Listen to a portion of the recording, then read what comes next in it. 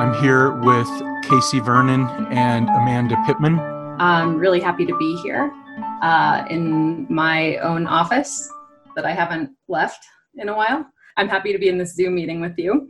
My background with regard to death is, I guess, most visibly the fact that I worked as a forensic death investigator for about 7 years of my 20s. I was the Albany County coroner here in Laramie for about 3.5 years. And then I worked in upstate New York in Onondaga County, which is where Syracuse is. But that jurisdiction also includes like Utica, Rome, and some of the other smaller metropolitan, smaller towns and cities in that area. I also used to be a death investigator, but here in Albany County. I guess I've been interested in justice issues and inequality issues for a really long time. I can introduce Amanda if you want me to take a whack at it. Let's do it. If you want to, sure. I met Amanda when we were both, I want to say maybe like 21 or 22. We were taking an anthropology class together. It was like a small kind of discussion group class about Jared Diamond, actually. There were some interesting personality dynamics in the class. We'll just say that like Amanda was really feisty and assertive in like a really good way. But as usual, was like kind of told, can you stop being so mean to the middle-aged men in this class? Stop hurting the boys' feelings. And so I just thought she was great. And then, I don't know, maybe 6 months later, I was running for office. It was when I was running for coroner. And I got called to a possible human remains, like kind of an excavation as a deputy, and the coroner, the man who was the coroner at the time, and I both went. And I show up, and there's one of the archaeology and anthropology professors from the university, and then there's this girl I know from this one class. She's inside of a pack rat midden. A pack rat midden, and this one in particular was like inside a cave, right? Like this little bitty, like gross little cave, and then it's just like trash and sticks. It's a nest for like rodents. It's not a thing you want to be like crawling around in. It's, it's gross. Or at least this is the way I think of things. But she's like just crawling around on her hands and knees. And I was like, oh my gosh, that girl is so creepy and cool. And like, I was so impressed with like someone's like dedication to like maybe finding a bone, to like be, I don't know. I was not going to get in there without like a certain degree of prodding. So I said, if I end up winning the election, you should come work for the coroner's office. And then I did, and the rest was sort of history. Yeah, so I did start a little while before that and worked for Tom for a while. And I had been doing like human osteology and like forensic anthroanalysis with Rick, at the professor at the university. So I was definitely interested in like human culture and like human history as told through human remains, and that kind of intersection between biology and culture is really fascinating for me.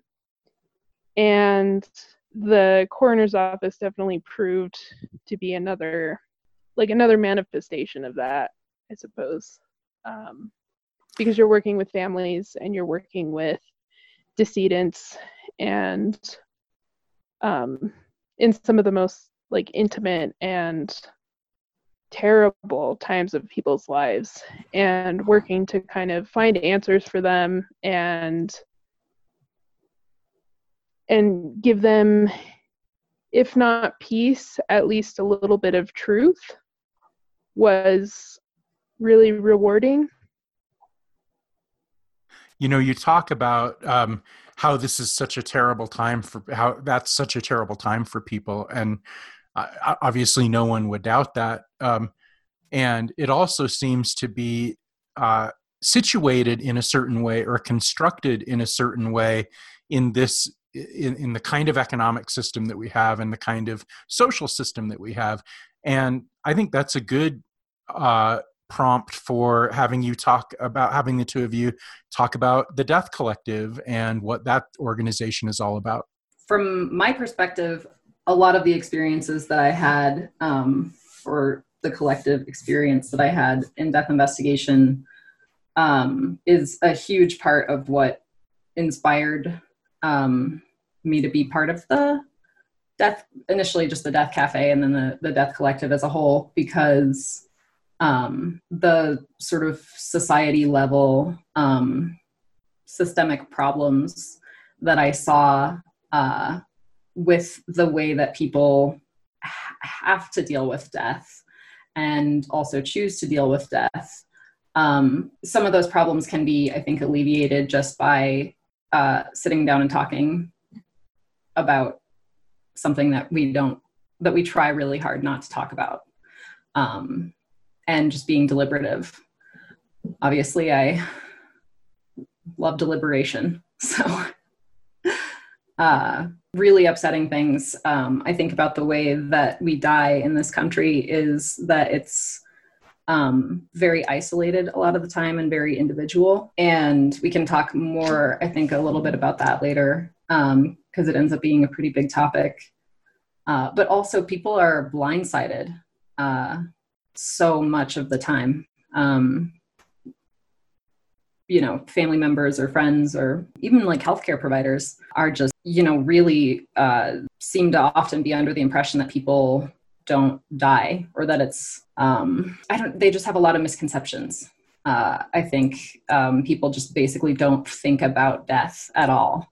And that causes, just a general lack of awareness of your own impending death, of the, mortality of the people around you. And a lot of the time that lack of awareness turns into a lack of sort of material preparedness, which I would submit is not an accident. Death right now in our society is it's either completely ignored and completely not expected, or it's very medicalized toward the end of life. And it's not regarded as an inevitability necessarily. And you can definitely see that there's a money motive in there for, this illusion to be maintained that, we can keep you going with the power of modern medicine, that kind of thing. Like, and there's very much a lack of acceptance that it's okay to let your family member go if it's their time, and if everybody's, their body and their life is moving toward that, it's okay at some point to stop medical interventions. And at some point that doesn't create more good life, it just creates more life, but it doesn't create a longer quality of life. I mean, there are so many different ways, from the medicalization of death to the commoditization of the funeral industry, to the way that we ignore people's living needs, people's living mental or material needs, that death is ignored and kind of pushed out of the way. And so I guess the thing with the Death Collective would be that it's a way to at least the cafe, is a way to get people to try and think about mortality and think about what that means for the rest of their life, for the rest of their family's life. And the Death Collective as a whole is kind of a way to kind of give people more power in end of life situations and more knowledge, because it does, like Casey said, it does blindside people. Even if a relative is quite elderly and ill, very few people make preparations or know what they want or ask that person what they want or anything like that. So I think having an awareness of it in the present and in life is really important. And that kind of brings us to the concept of death positivity, which isn't necessarily wanting to die or like being happy about it or anything. It's more like accepting it and being prepared and facing it. And that, I think that's really important. Dying and death, like death care, are these like almost private, intensely personal, individual events rather than like familial or broader community events. Is part of the whole pattern of creating nuclear families as a component of an industrial or post-industrial economy. Fundamentally, what we're talking about is sort of the accumulation of different kinds of almost universal power, like the power over your own birth experience or end of life experience, your own death, the disposition of your remains. There are these, very formal, sterile, medicalized structures in place to provide both an illusion of safety or of control in times that are fundamentally out of control and precarious, or at least intense. Also, that serves to accumulate capital and power in a particular direction. And this especially came to be true when the church initially began its persecution of what it termed witches, which was usually, women who were midwives, who had medicinal knowledge, who had herbal knowledge. It was a very long process to go from people taking care of their most fundamental experiences with their families and with their communities to having, one uniform sort of system that has been largely stripped of meaning. The industry quickly became very, very powerful and has been able, sort of on a a statute level and also in kind of a patchwork, has been able to get quite a bit of exclusive power over the disposition of human remains. Depending on where you are, it can be very difficult to put a dead body in an appropriate place, like whether that be like in the ground, or a cremation or whatever. It's not something that you are like capable necessarily of doing on your own, depending on where you live, from a legal standpoint, from a logistical standpoint, from a knowledge standpoint. Most people would not have the first idea what to do if they were expected to arrange for the disposition of a deceased person. So you're kind of held captive to this industry. But you're saying it's not about wanting to deprofessionalize or despecialize those aspects of that endeavor that require some level of expertise.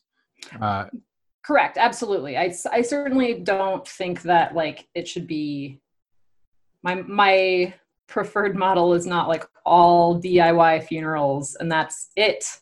I think there's definitely a way and historical precedent for, for there to be specialists, mortuary specialists in the community. I'm like, that's great.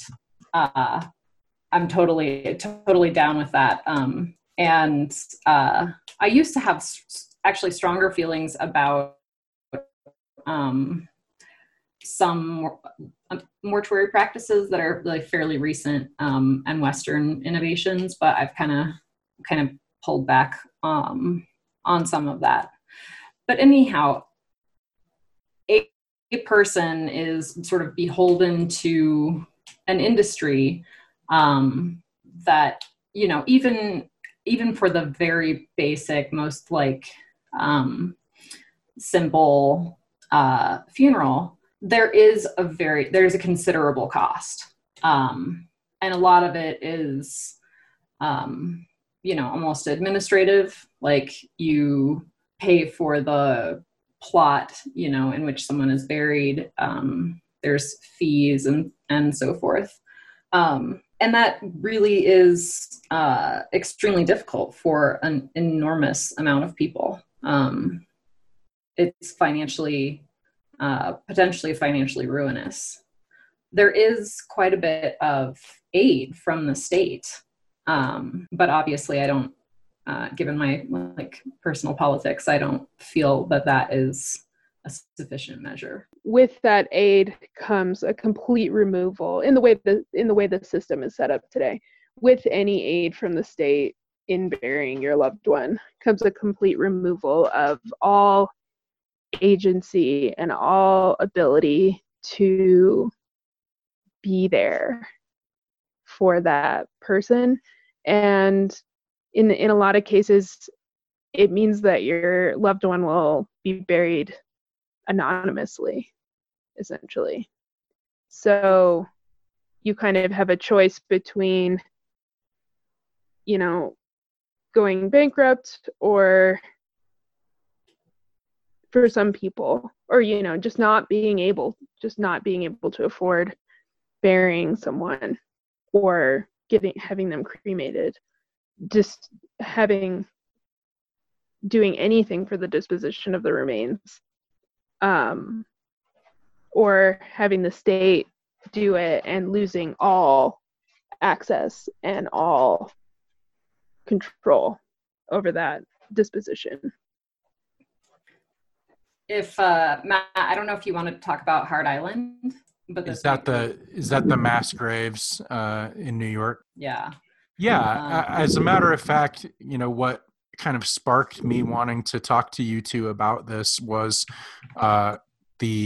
was two things really. The first is what we haven't mentioned at all, which is that we're in the middle of a pandemic, and that in certain areas, there's going to be a lot of death happening very close together and very frequently in an accelerated way, which in some places that's always been the case, but this is going to be more of that. And then the other part is, there was this report of that prisoners have always, as part of their work, been digging these mass graves. And I know that that's something that has been really thought-provoking to you guys. And so I would love to hear about both or either or any of that in any particular order that you want to take it. Oh, we have thoughts. Yeah, we can go on about Hart Island. About Hart Island and the not just Hart Island, but the various, mass grave or mass anonymous grave. Yeah. Not necessarily that they're all in one place, but that folks are buried anonymously or cremated, then buried anonymously all over the country. Yeah, let's hear it. Go for it.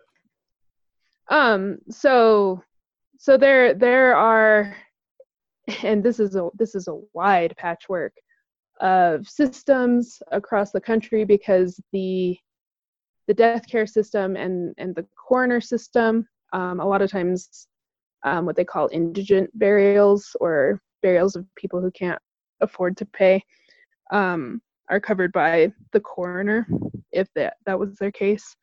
And so you'll see like coroner's offices, sheriff's offices, like in California to Hart Island, have just mass numbers of unmarked graves, and or graves that were marked by numbers but the records have been lost, or shelves of cremated remains, or various things. Or in some counties in the Southwest, you'll see where there are mass graves of immigrants who've died, and they're buried anonymously. And in that particular case, very disrespectfully, the human remains, the human bodies, are treated literally as garbage, and it's incredibly infuriating. And then when you get to Hart Island, you have this weird, strange interplay between Hart Island and the prison system, because it is, correct me if I'm wrong, Casey, but it's owned by the Bureau of Prisons. Is that correct? Yeah, I believe it's the Department of Corrections. Department of Corrections. And then it's the grave digging is done by prisoners. Yes, which has kind of been off and on, I think, for quite a long time in New York for decades. It's actually considered the largest mass grave in the United States, but it also might be one of the largest mass graves in the world. I think over 1 million people have been buried there. And that's been since the 1800s? Something like that? It's been a long time. I mean, a lot of New York has been used as cemetery, like has been used for multiple purposes, and at one point was like used as a cemetery. There are multiple locations where that's true, but it's been used for, I think, at least since the 60s or 70s as a potter's field, which is, what, I don't know, it's I guess a term of art for a public cemetery. And right now, or until recently, I guess they're talking now about doing some temporary burials of COVID deaths should mortuaries be overwhelmed otherwise. But up until recently, the island was just used to bury people who had been indigent or people who were unidentified or unclaimed, as well as stillborn babies. I think actually quite a significant percentage of the burials on Hart Island are stillborn babies, because in the hospital, the I don't know, healthcare workers are sort of empowered or encouraged to offer the children's health insurance program, which can, or not the children's health insurance program, but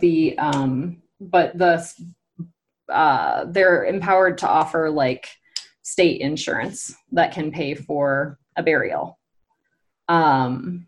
So there are, a lot of people buried there, and they are buried by inmates through the New York Department of Corrections. And all of the testimonial surrounding these burials is that should, a family member or a loved one of yours be, unidentified at the time of their burial, and then later identified, if you, would like to disinter them and, move their final resting place to somewhere else, it's a difficult process because records are not kept particularly meticulously. There have been multiple people who found errors in the records where, bodies are missing or not where they're supposed to be, and so on and so forth.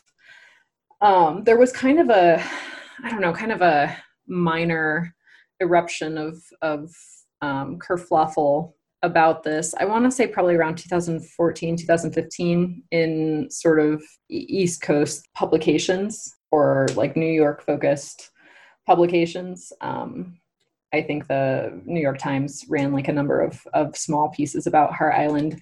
And one of the main points of uproar from, the citizenry, from people who had commentary, was not that it was weird that there was a mass grave, and not that it was weird that like this island is managed by the DOC. And I mean, there's like a lot of things to be upset about here, right? But the thing that people were primarily upset about was like, how dare they let inmates like touch the bodies? Like, oh, that's so disrespectful to the dead people, because people who are incarcerated are so, otherized. Not that it's disrespectful to the inmates to have them, dig mass graves or anything. Not that it's disrespectful in the first place to like bury people in a mass grave. Yeah. Which, I think an argument can be made, that it's not disrespectful. But given our current, framework, I think we'd at least like to pretend there's an idea that we associate mass graves with international, criminal violations, and not, just something happening right next to the Bronx. It's interesting that nobody really was bothered.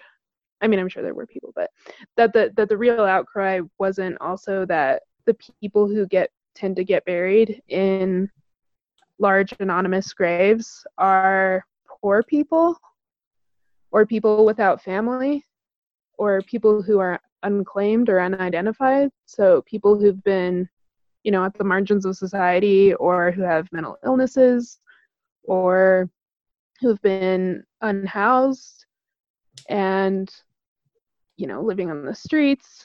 And like, it's just infuriating that those people are just viewed as nothing. There are plenty of communities in this country and all around the world where people are not disconnected from death at all, where it is something that grief is a part of their lives. It is something that they, can talk more openly about.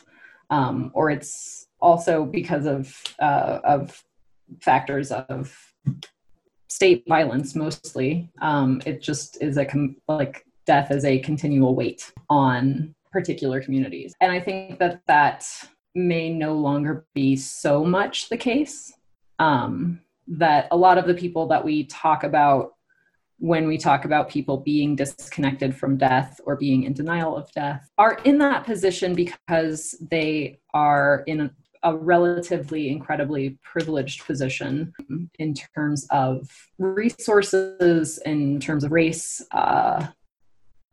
in terms of all of the factors that go into determining, various outcomes.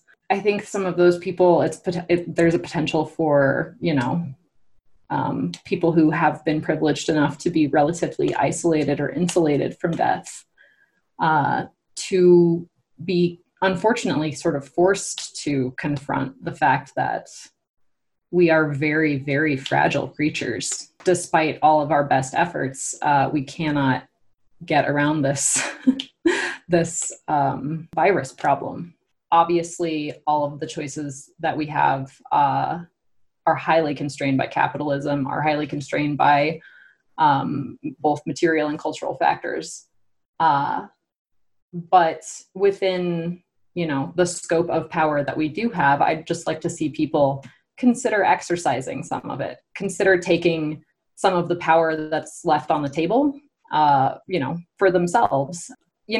thinking about their own deaths. I mean, a lot of our funerary practices, our contemporary funerary practices, are not so great from an ecological standpoint. And, I'd really like to see people think about, why wouldn't I want my final disposition to be something that did not have, a bunch of carbon output involved, or potential contamination of the water table and so forth. But I'd also I'd like to see people think about that in all arenas of their lives. And that's a really difficult and unfair expectation, I think, to place on people as individuals. So, I think as a unit coming together, the Death Cafe and the Death Collective are about trying to build community level empowerment when it comes to our end-of-life practices and death care practices. And I mean, it's not much, but it's free real estate. I guess I'm heartened somewhat, hopeful, because I am seeing some of these conversations happen.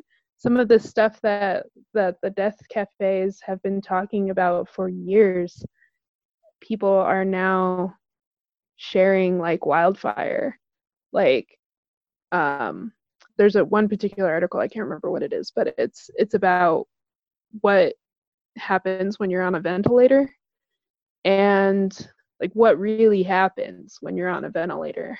And then it kind of moves into, think about it. Think about your end of life. Think about whether you actually want to be on a ventilator. And I've been seeing that article all over the place. I think that hopefully people are realizing a little bit closer their mortality, and realizing that one, they need to have a plan. Two, they can have a plan. And three, maybe that plan doesn't just have to be limited to, a DNR or a do not resuscitate order, or whether or not you want to be on a ventilator or put on a ventilator if you have to be. But it might be able to expand into, well, what are my funerary wishes? What would it look like? What would my funeral look like? I hope this conversation doesn't go away after all of this, because it's still going to be important for people to think about, what they really want, and, talk with their folks, talk with their grandparents about what they want. And also, especially for queer communities and people whose family relationships are less stable, about they might be able to begin thinking about who they want in charge of their end of life decisions, and how to make those decisions now, and how to put those decisions in writing or in some sort of legal document so that they can be respected. The fact that having conversations about end of life care and alternative death practices sometimes feels like small acts of resistance. It does. If you can get your dad, who's like, doesn't talk about anything serious, to actually have a conversation about what they want their funeral to be like, what they want their end of life care to be like. If you can get someone to reject all of the programming that says like, no, only weirdos talk about death, and like thinking about your own death is weird and it means that you're sick and you need help, or you're suicidal. Yeah. If you think about death at all, you're a danger to yourself or others. Like, well, I think about it all the time. Like, shouldn't we shouldn't we all? Yeah. And I mean, it really can, I think, feel like this, like small act of democratization, small act of empowerment for, individuals to have power, at least power to think about and talk about this universal inevitability.